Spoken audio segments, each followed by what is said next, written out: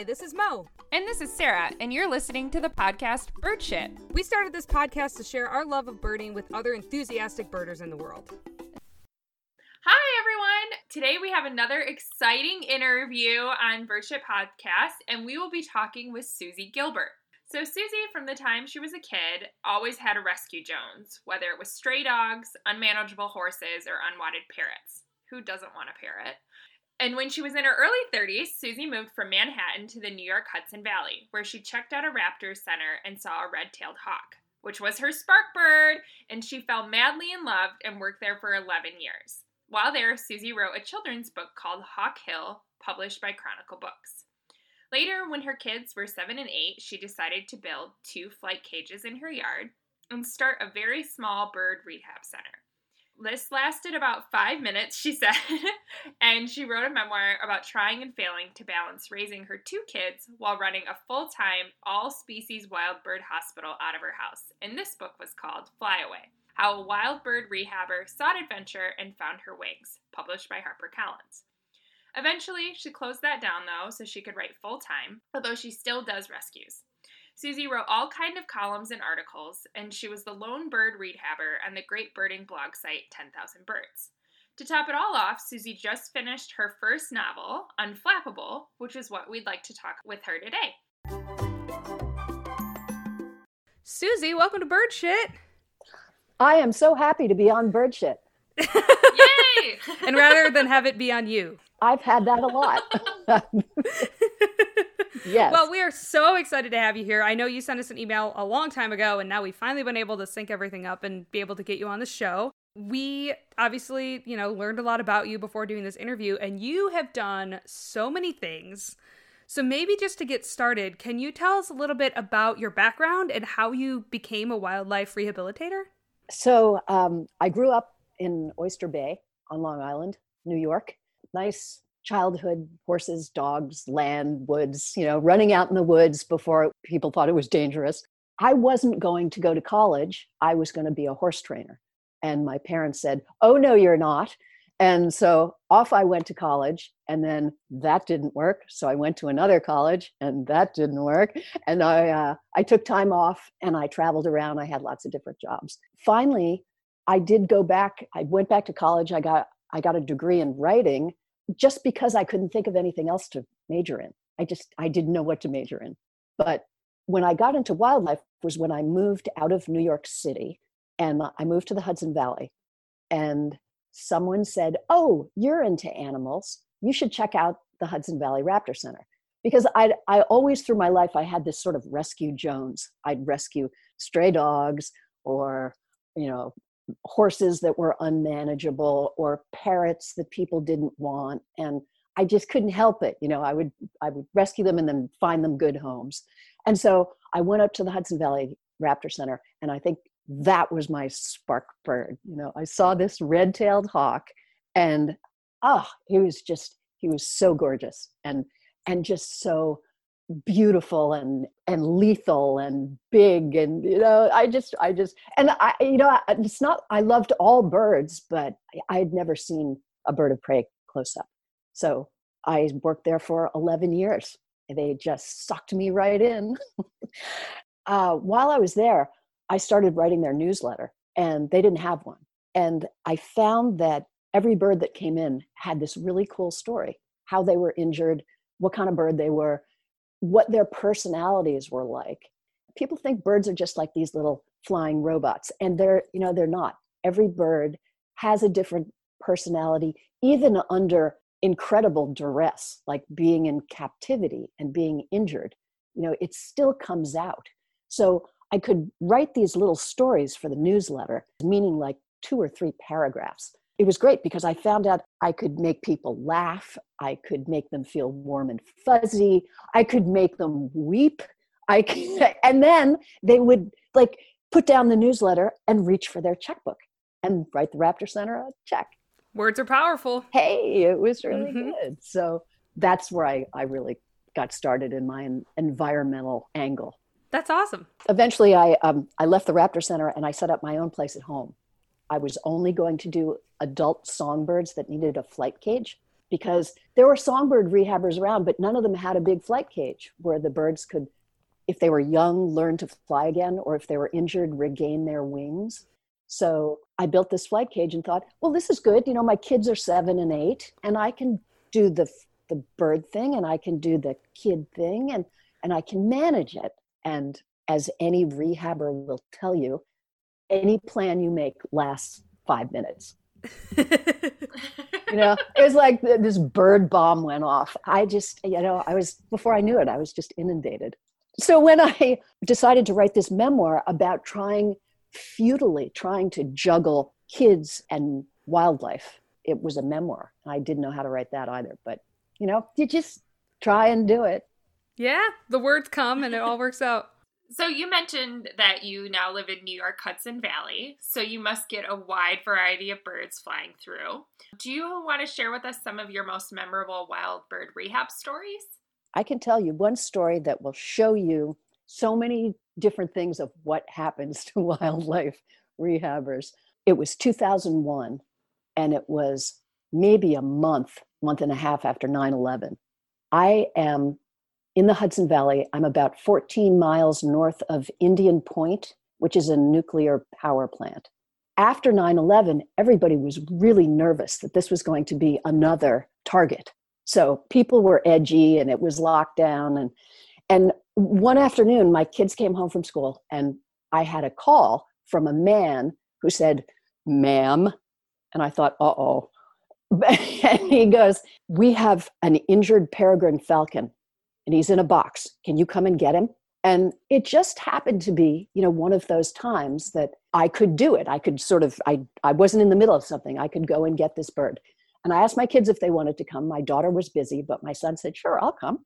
On the way down, he and I had this whole conversation about what kind of bird it could be.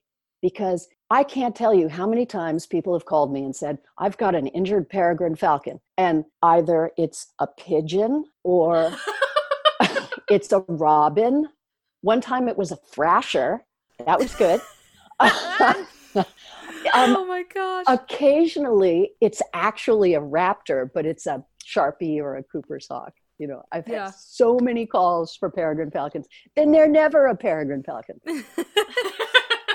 So we're driving down and my son and I are having this whole conversation. Like he said, "I know, it's a cassowary." And I said, "No, it's a sulfur-crested cockatoo." And we went back and forth on what it would be. We finally get to Indian Point and we turn in the driveway and there's a guard booth there.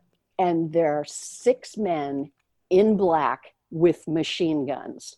And they all turn and look at the car. I hit the brakes. Yeah. Yeah. And my son goes, "Mom, this is so awesome." And the main guy in the booth is gesturing me to come forward. So I pull up and he goes, "Can I help you?" And I said, everyone's glaring at us. And I said, "I'm here for the bird." And they all went, "Oh, the bird. Oh." And they put their guns back and they're like, slapping each other on the shoulder. They're like, "Oh, she's here for the bird, that's a really cool bird." And so my son is going, Mom, can you get them to shoot that car over there?" I'm going, Stop it. So one of the guys pulls a box out of the guard tower and he goes in the back of my Jeep and opens the back and puts the box in. And I don't even see the bird because it's all, it's taped. There's air holes and everything. Mm-hmm. It's very proper. And he puts it in and he closes the back of my Jeep. And then he smacks it and says "Go."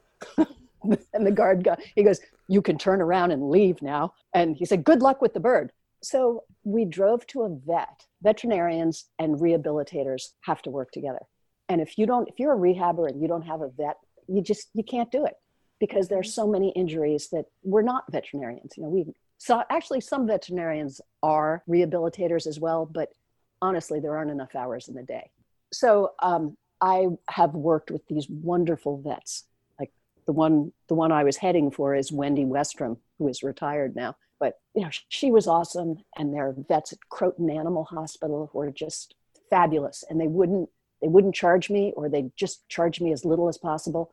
Anyway, so my son and I took this box into Dr. Westrum's office. She goes, "Oh, is this the peregrine falcon?" with like big air quotes, and everyone in the office is going, "Oh, it's the peregrine falcon." And so we go into her office and we shut the door. My son and Dr. Westrum and I we open up the box and look inside. And Mac, my son, says, "Whoa, it's a peregrine falcon." And it was just, we were so shocked. Beautiful, juvenile. And what had happened, we figured, was that, maybe he got caught in a downdraft and hit a bridge or hit something, hit a building. I mean, who knows? But his beak from the nares, from the top of his beak all the way to the bottom was split in half. Oh my God. Yeah. And even worse than that was it had probably happened, days and days before, and he was starving. Oh. He was so emaciated that Wendy, the doctor, said he wouldn't have made it through the night. She said, "I can't guarantee he's going to make it through the night." So she said, "You're going to have to tube him every 2 hours," which means tubing. You have to, take the bird, you put a tube down his throat with liquid protein, because if you feed a starving bird a piece of meat, it will kill them. They need this easily digested protein. So she said, good luck. And I went home and I tubed this bird every 2 hours around the clock. And, luckily he was so down, it's not like he's going to put up a fight. So I would just wrap him in a towel, like a papoose, and put the tube down his throat. This went on for days. And, I think the second day, maybe I made it every 3 hours and then every 4 hours. And finally, 3 or 4 days later, he was stable. I was not, but he was stable and he was okay and perching. I had a friend, Paul Kupchak, who used to work. He's retired now, but he used to be the head of the wildlife program at Green Chimney School in Brewster. And Paul, it was my go-to guy. I would call him up all the time and say, "Paul, this bird is going to die." And he'd say, "No, it's not. It's going to be fine." And he would just talk me off the ledge because he was so calm. So I told him this whole story. And then he said, "Oh, man, that's great. I'm so glad you got him up. So did you call Fish and Wildlife?" And I went, "Oh, I forgot." And he goes, "Ooh, you're in trouble." Wait, why do you have to call Fish and Wildlife? This is the thing. It's like peregrines were endangered species then. Oh. And according to your these are all birds protected under the Migratory Bird Treaty Act. According to your Fish and Wildlife license, which is really hard to get, and you have to follow the rules.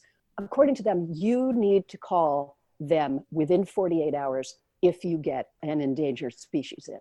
Oh, wow. If it's an endangered species, every bird is it's so important. So you really need to let them know. And they want to check up on you and make sure that you're qualified for this, that you're not going to kill the bird.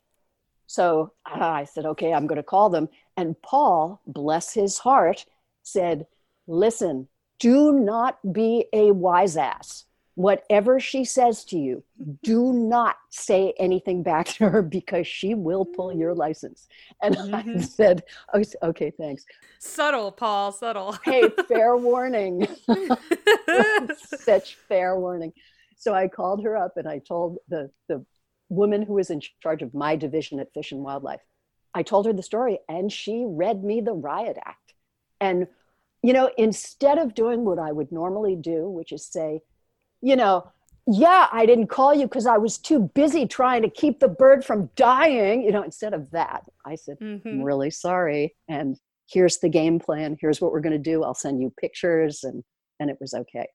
So what happened with the bird, to wrap this up, when the peregrine was well enough to have surgery and go under anesthesia, Wendy put the bird out and drilled a hole through the beak, because this is all dead. It's all dead tissue.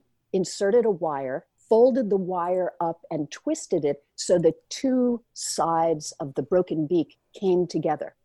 And then she snipped off the wire and covered the whole thing with epoxy. So that way he had a temporary functioning beak and he could pick up his own food. Because before I would have to feed him with tweezers. Even when he was better, I'd have to, but he could eat by himself. And the thing is, he had hit so hard that the growth plate behind the beak was damaged. Beaks are like fingernails, they're keratin. And so the question was whether the growth plate had been so damaged that it wouldn't grow anymore, or whether it could regenerate.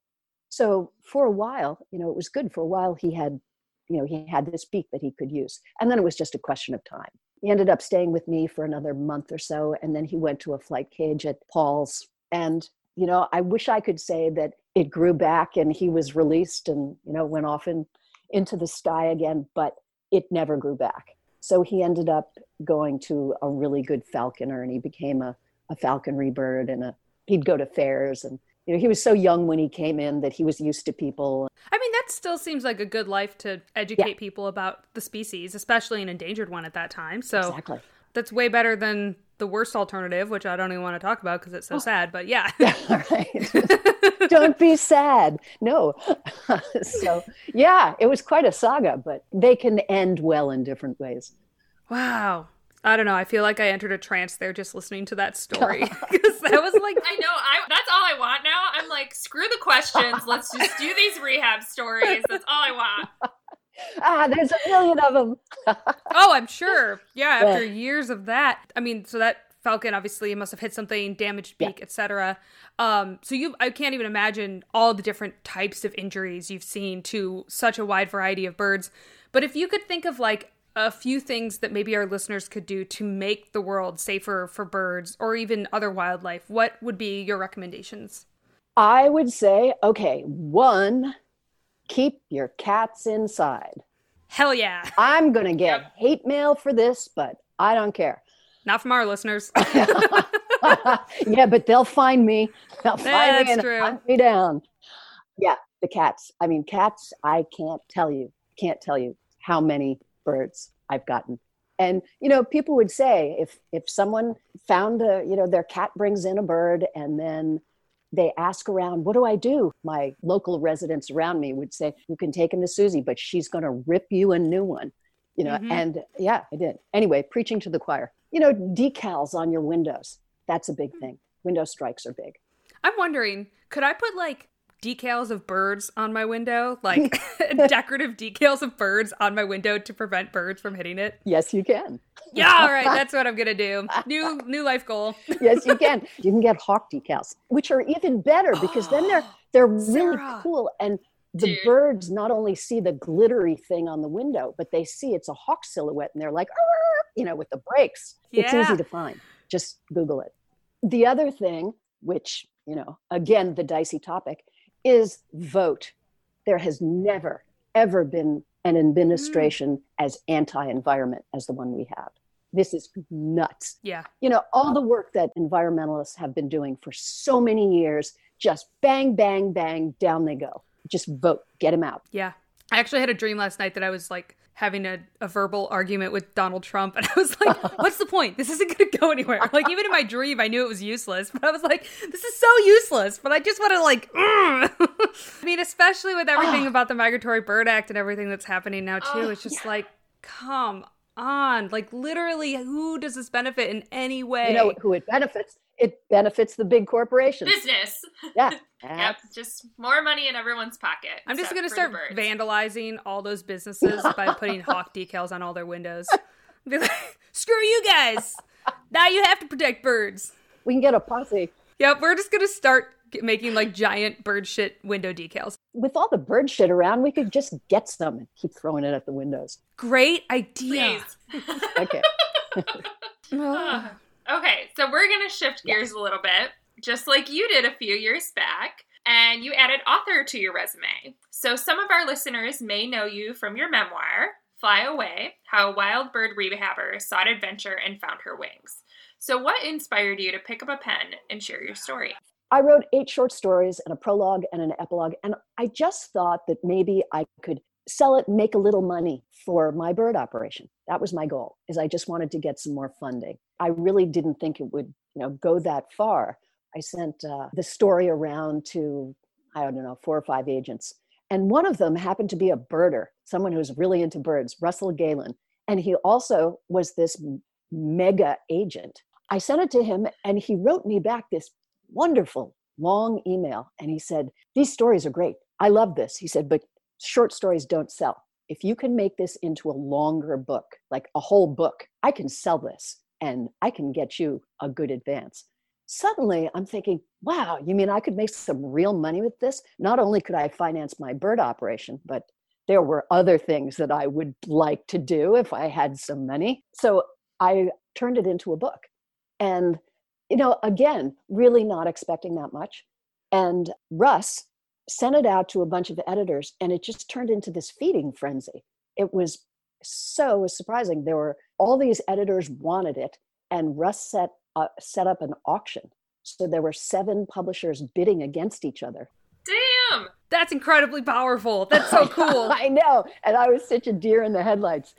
And the day of the auction, as it turns out, I had all these birds that I had to deliver to different rehabbers or to a vet. In the back of my Jeep, I had like 2 red tails and a robin and a nest of bluebirds and a duck. And they're all in crates covered so they can't see each other. But they're all back there and I had to deliver them all and then go pick my son up at guitar camp. And my daughter had given me her cell phone. Now she had one, but I didn't. So I'd never used a cell phone before. And this was a flip phone. Oh, yeah. Yeah, but to me, it looked like someone had thrown it out of a spaceship. I mean, I had no idea how to use this thing. And she's trying to show me.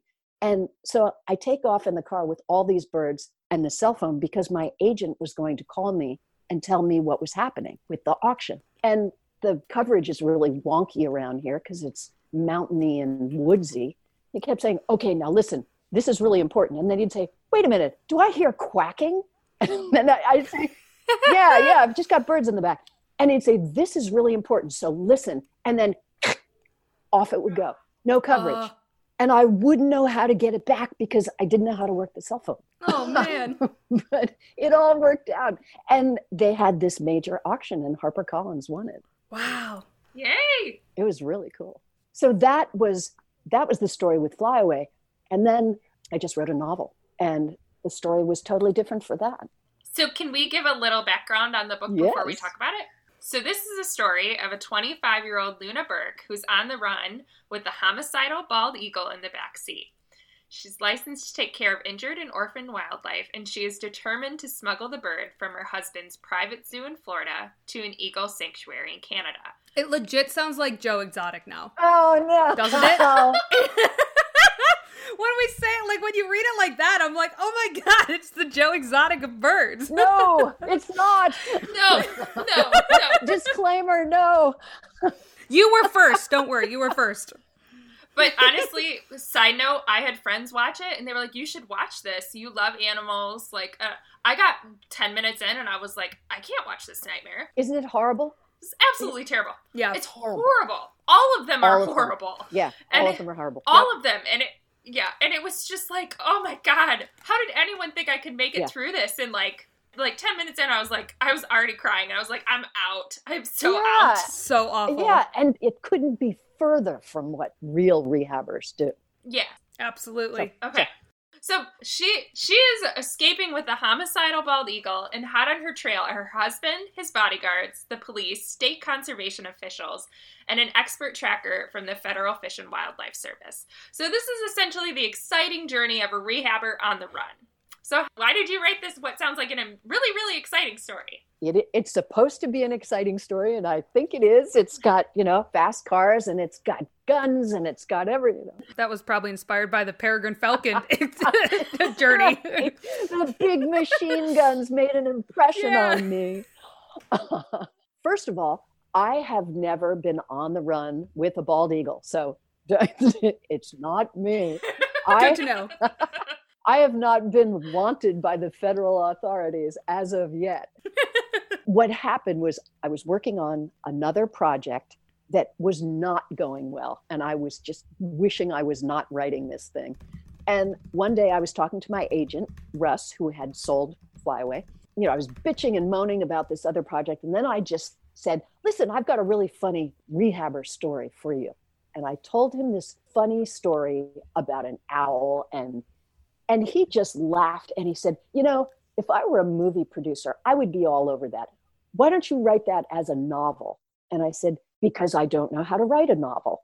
And he goes, oh, just read Carl Hiaasen. Carl Hiaasen is a writer. He's based in Florida. He was a journalist. So he writes these very comic satire murder mystery novels about all the weird people in Florida, all the kind of creepy underbelly of Florida. They're really funny. They're fast paced. They've got lots of characters in them. And this seemed like a good template, not the murder mystery part, but I wanted that tone so that people who were not bird nerds, people who were not into the environment could still pick it up and think, oh, wow, this sounds fun. And the wildlife is sort of like the added bonus. I wrote it with that in mind. It wasn't as simple as I make it sound because I didn't know how to write a novel. So I wrote 4 drafts. And each time I would send it to Russ, who put a lot of work into this. So the backbone of the story of getting the eagle from Key West to Ontario, you know, reuniting the bird with its mate and getting him to Ontario and using an underground railroad of wildlife rehabbers, that stayed. Now that part stayed. By the time I got to the last draft, I thought, you know, I'm just going to write this story. I'm going to stop trying to please everybody and I'm just going to write it. And I sent it to him and I thought he's going to hate this. And he loved it. I was reading some of the reviews on Goodreads, and it's so funny because I do think it's like a hard book to just simply categorize. Like all the people who are writing reviews are like, I normally read romance, but I was surprised how much I really like this thriller mystery. And then the people are like, I normally read mystery thrillers. I was surprised how much I like this romance. And I was like, no one knows what it is, but everyone seems to really enjoy it because it does touch on a lot of different genres that I think people who maybe might not expect to read a certain like quote unquote genre still enjoy reading it, which is great. And that is actually why I had to self-publish it, because I gave it to Russ and he sent it around to these editors thinking that there would be another feeding frenzy like Flyaway, that everyone would just love this book. And marketing, it's so, you know, book sales these days, it's all about marketing. So he sent it to the editors and they have to talk to the marketing department. And these are New York City people who are saying, whoa, what's a rehabber? What is this? And then they'd say, but what genre is it? I don't know, you know, how will someone find this on Amazon? And then they said, you know, get me a successful book that this book is just like. You put it into Amazon. If you liked fill in the blank, then you'll like Unflappable. And not only was there no successful book like it, there was no book like it. They just couldn't find one like it. And you would think that would be a good thing. But no, if it hasn't been done a million times, they don't want to hear about it. Well, thank you for not rewriting Twilight.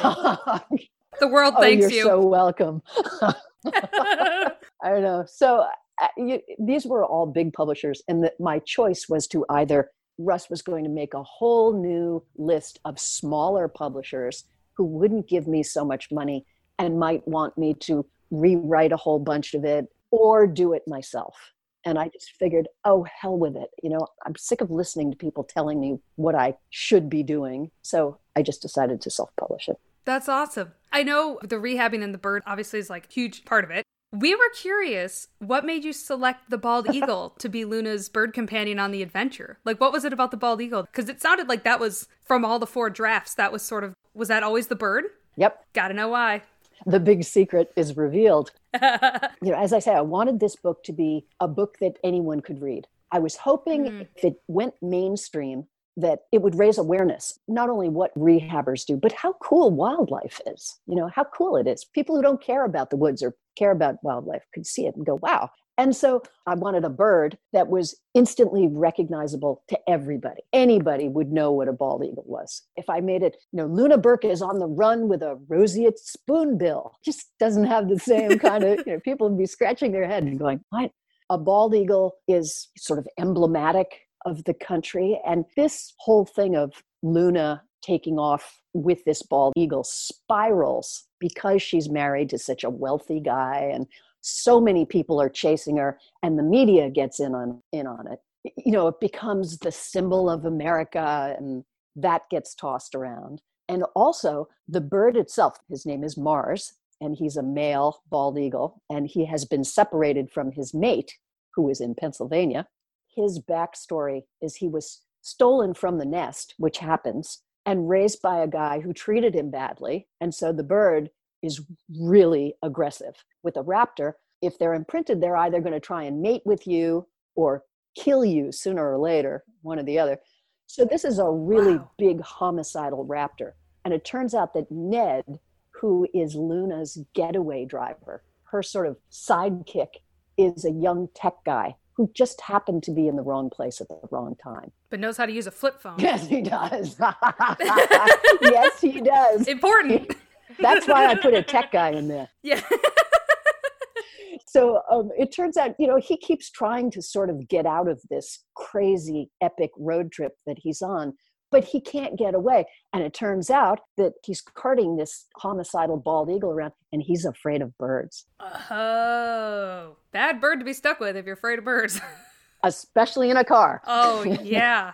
Oh, wow. Okay, that's cool. That does make a lot of sense with the bald eagle. I think that most birders know if you're trying to get people into birds, like show them a bald eagle, and everyone's like, oh my God, that's so cool. Oh, yeah. But there are enough birds in there. This is the thing, is they go from rehabber to rehabber, because I'm writing this book as a rehabber. And so I know that you can't have a bird in a crate for more than 5 hours. That's just not healthy for the bird. You've got to keep stopping, and you can't just leave him in the crate or throw him in a bathroom or something. You need a flight cage so that he can stretch his wings, so he can get his blood going. So every place they stop is a rehabber's place. And each rehabber does a different species. This is like incidental learning. So you can learn just from the story what it takes to rehab that species, and all these cool little factoids about that species. Like they stop at the bear rehabber. How the heck do you rehab a black bear that weighs 600 pounds? How do you do that? And you can read about it. It's in the story, and it's not bullet points of how to do it. It's not like a manual at the same time. It's a novel. That'd be a scary book, actually. Right. That would be hard to genre, I would say. Another strike against it. Yes. Avoid bullet point number 6. So you mentioned in this book the community of wildlife rehabbers. Does this kind of relate to real life too? Can you tell us about the community of rehabbers in the real world? There is quite a community of rehabbers. We are all linked by the internet. Thank goodness for the internet. I've been doing this for 30 years, but even back then, there are listservs and people have each other's emails, and people do tend to specialize. So for instance, the first time I started getting wading birds or shorebirds in, someone brought me a great blue heron, and I had never rehabbed a great blue heron before. And I'm in a panic. What do I do? So I called Avian Haven in Maine. You talk to the people who are the authority on these different species. But also there's a whole kind of feeling of solidarity when you are on the same listserv or you're the same Facebook page or Facebook friends, because rehabbing it's really hard. It's really heartbreaking. Yeah. It's never ending. It's not glamorous. You don't get a lot of money. Mm-hmm. You don't get big, long, exotic vacations. People are always kind of falling apart and leaning on each other. It's really nice. It's a nice community. I was going to say, I actually had I thought it was a funny rehabber story. So I found a squirrel. Unfortunately, I'll ruin it. It passed away from a botfly infection. So I have this squirrel. I go on the DNR list. I call all these people, and I call one person, and, I get a voicemail that she only does big mammals. So I hang up. She calls me back, She goes, I'm driving right now. What do you have? And I was like, I have a squirrel, but I heard your voicemail. And she goes, oh, well, let me pull over. She goes, some people aren't listed on the DNR website, so I'm going to give you, like, the lowdown of who you can call off the list to get this squirrel. And I'm like, there is, like, an underground rehabber world? Like, what is going on? I know! So she gives me these Facebook pages and these numbers, and finally someone on Facebook I get a hold of, nicest lady. I bring the squirrel, she updates me, passed away in its sleep, but now I'm like, I have all these connections now, like... The best part about that, too, is Sarah paid this woman via Venmo, and I'm like not hip on the unspoken rule of Venmo is like, you don't really comment on other people's transactions, but Sarah had paid this woman, and all the comments said was like, thanks for taking care of that squirrel. And so I commented, and I was like, I have so many questions about this payment. And the lady writes back and she's like, what kind of questions do you have? And like Sarah and I had never talked about this squirrel story. So like I literally knew nothing. So I was like, what happened to the squirrel? What is the squirrel okay? Like I just like And instead of calling me, her friend, she has this conversation with this rehab stranger, and I felt terrible because I was like, oh God, like this lady thinks I'm insane. My friends are insane. What are you doing with this squirrel, lady? Yes, that's right. And normally the rehabber would say, wait, you didn't give her my phone number, did you? Yeah, right? Exactly. We entered our own circle of weird wildlife underground stories, I guess. See, you've got firsthand information here. I know that you mentioned, obviously, you have not been chased by the, Fish and Wildlife Service and all these things, but were there any parts of Unflappable that were based on real life rehab stories? The story's fiction. Even if you have a bird that was born in captivity, that's a big trip. Florida to Canada, that's fiction. Yeah. But the real life part was really more the setups and what people do, the research that goes into this, and the kind of hospitals and caging, and that makes it sound sort of cut and dried. But every place you go, there's a different way that people kind of do things. And that's all real. And the Fish and Wildlife tracker who is after Luna, he does things by the book and he really believes in what he's doing. And he thinks of her as this woman who has stolen a bald eagle. Mm. She didn't really steal him. Her husband stole him, and then she stole him back. Fair's fair. That's right. One good steal deserves another. So he's looking at it from the law and order point of view. And actually, these laws are in place to protect the birds. So he believes that he's doing the right thing by trying to just get this bird back. But the whole community of rehabbers thinks that he's the enemy because he's trying to track her down. It's a whole thing for him because these are people who should sort of appreciate what he's doing, but they think of him as the enemy. One of the characters in there says, this whole thing is a moral minefield. And it is. Nothing's black and white. It's all gray. So from this book, what are some misunderstandings about wildlife rehab you hope to help correct?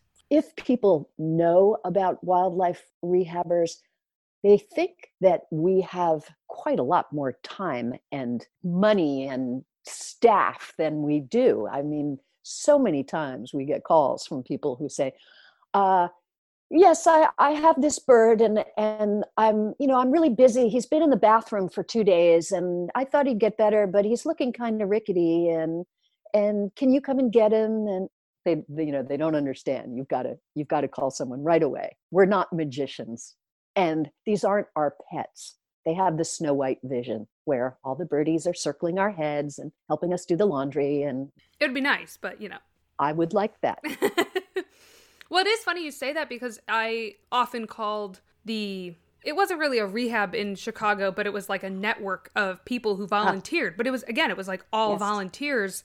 And that's the only reason it worked. I mean, Chicago's huge. There are so many birds that are subject to hitting windows or any other cats, I can't imagine if that was their job to do that and not have that support network. I mean, it wouldn't work. So I can't even imagine being a rehabber and not having those kinds of two hands resources and somebody else to just pitch in every once in a while. Yeah, that would be way tough. Rehabber burnout is really common. I mean, especially after the summer. By August, everybody is totally fried because people are out. There's babies and there's lots of injuries that go on. So by the end of the summer. Yeah.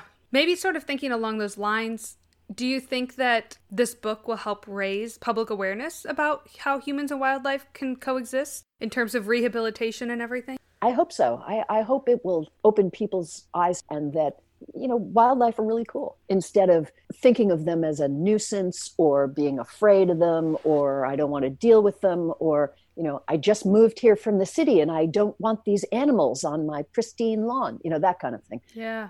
And there are cool, quirky people who are involved with wildlife and there's lots of need. I hope the book is fast-paced enough and funny enough and there's all kinds of stuff going on. It's not just wildlife. I'm hoping that a wider audience will appreciate it. We can try to lure them in from the side. Yeah, absolutely. Absolutely. Well, is there anything that we didn't discuss you wanted to share? I know you said you had a really good bird story, but was it the peregrine or was it another one of your countless stories about birds that you wanted to share? I think it was the one about the flicker. Oh, yeah. The flicker. Before I was a rehabber, I would see birds around and I'd appreciate them.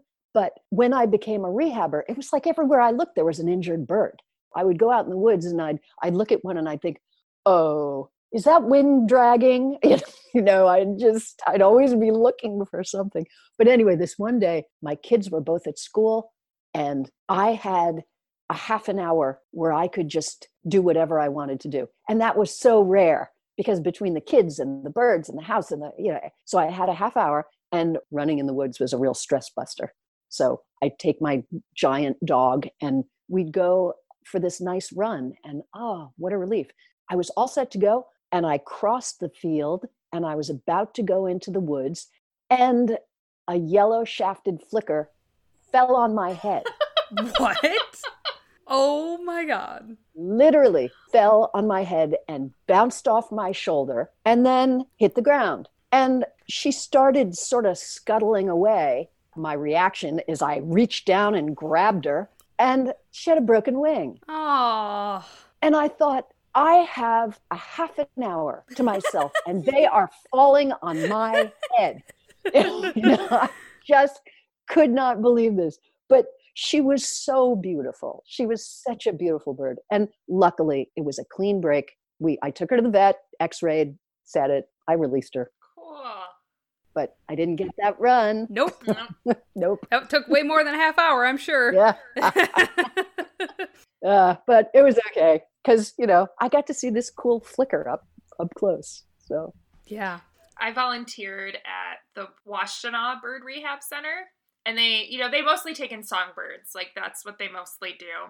It's such a small building. They, had an old postal office donated to them. So it's, one room, and then you've got tables of, butterfly cages, but just birds in them. Just all these birds. Right. But every year, of course, they'd get ducklings.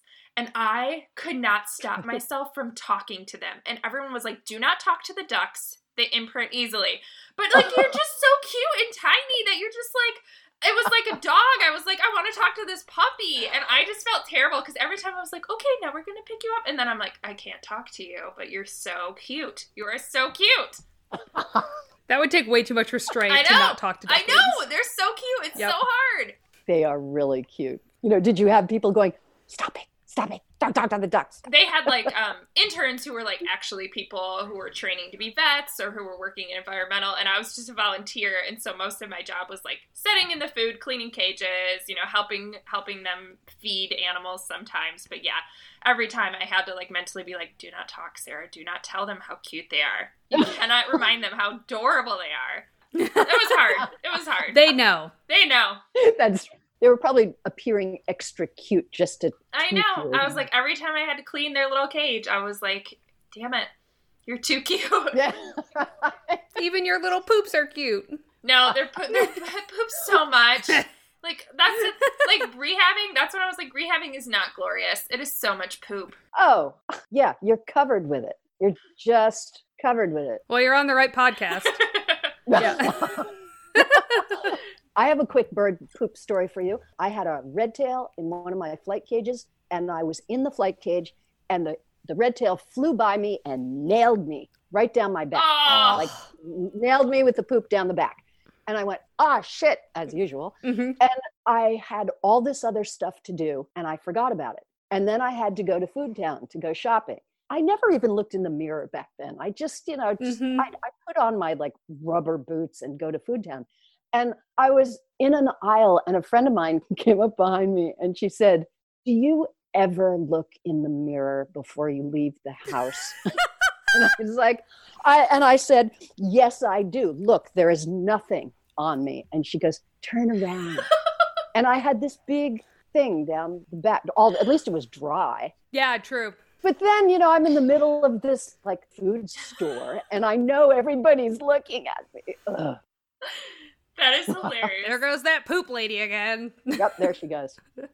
Not as bad as your guest who had like 500 snow geese Right. poop on her. Yeah, we should have like an annual award that we give out to people who have like the most shit in their story or something. That's what we need to do. There we go.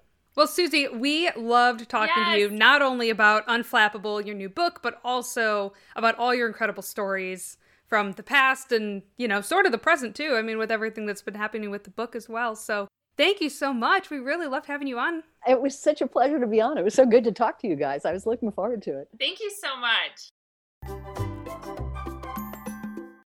Oh my God, Mo, that was so much fun. Now I just want a million rehab stories. Send us all your rehab stories too. I think you're just going to convert your house to a rehab center.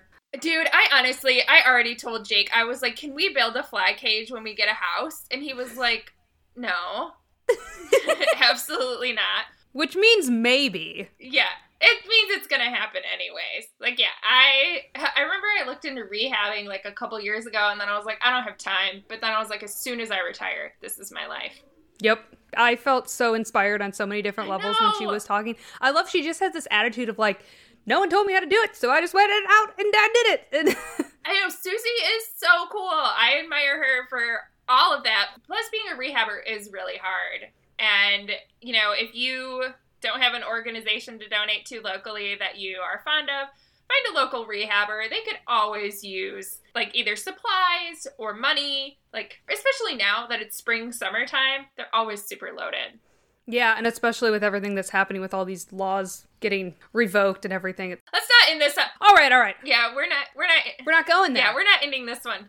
No. This is a happy episode. This is a happy episode with a happy ending. If you want to purchase one of Susie's books, whether her new book, Unflappable, which is a fictional novel, which book that we primarily talked about on the episode, or even her memoir or her children's book, we will have a link in the podcast notes where you can go to purchase any of those. I also did see, and I hope this is still the case, but you can read the first chapter for free on her website of Unflappable. Yes, I did. I read it. Yeah? Yeah, I was hooked. I will be purchasing her book. It seems like a good summer read is what I will say. Ooh, all right. Yeah, I mean, it has a little bit of, like, mystery, a little bit of thriller, a little bit of romance. A little bit of birds. A lot of birds. So, what's not to love? I mean, it's kind of like one of our episodes. We've got a lot of romance. Between us. Yep. Yep. We talk about birds. There's some mystery of, like, what the fuck are they going to say next? Nobody knows. The thrill of the mystery is really... The thrill. No, Susie's book, way better than our podcast, so you should go out and read it. You should go buy it. We really enjoyed talking with Susie, and if you would like to talk to us, you can send us an email at hellobirdshit@gmail.com, or you can hit us up on our Instagram at birdshitpodcast, or our Twitter, which is... At birdshitpod. At birdshitpod. I was trying to give Mo a little chance to talk, since she's feeling better. I didn't totally just blank on all of our social media. It's fine. It's all good. You did great. I appreciate being included. Thank you. Thank you. Until then, Sarah, what are you going to do? I'm going to keep my ass to the skies, baby. I like it.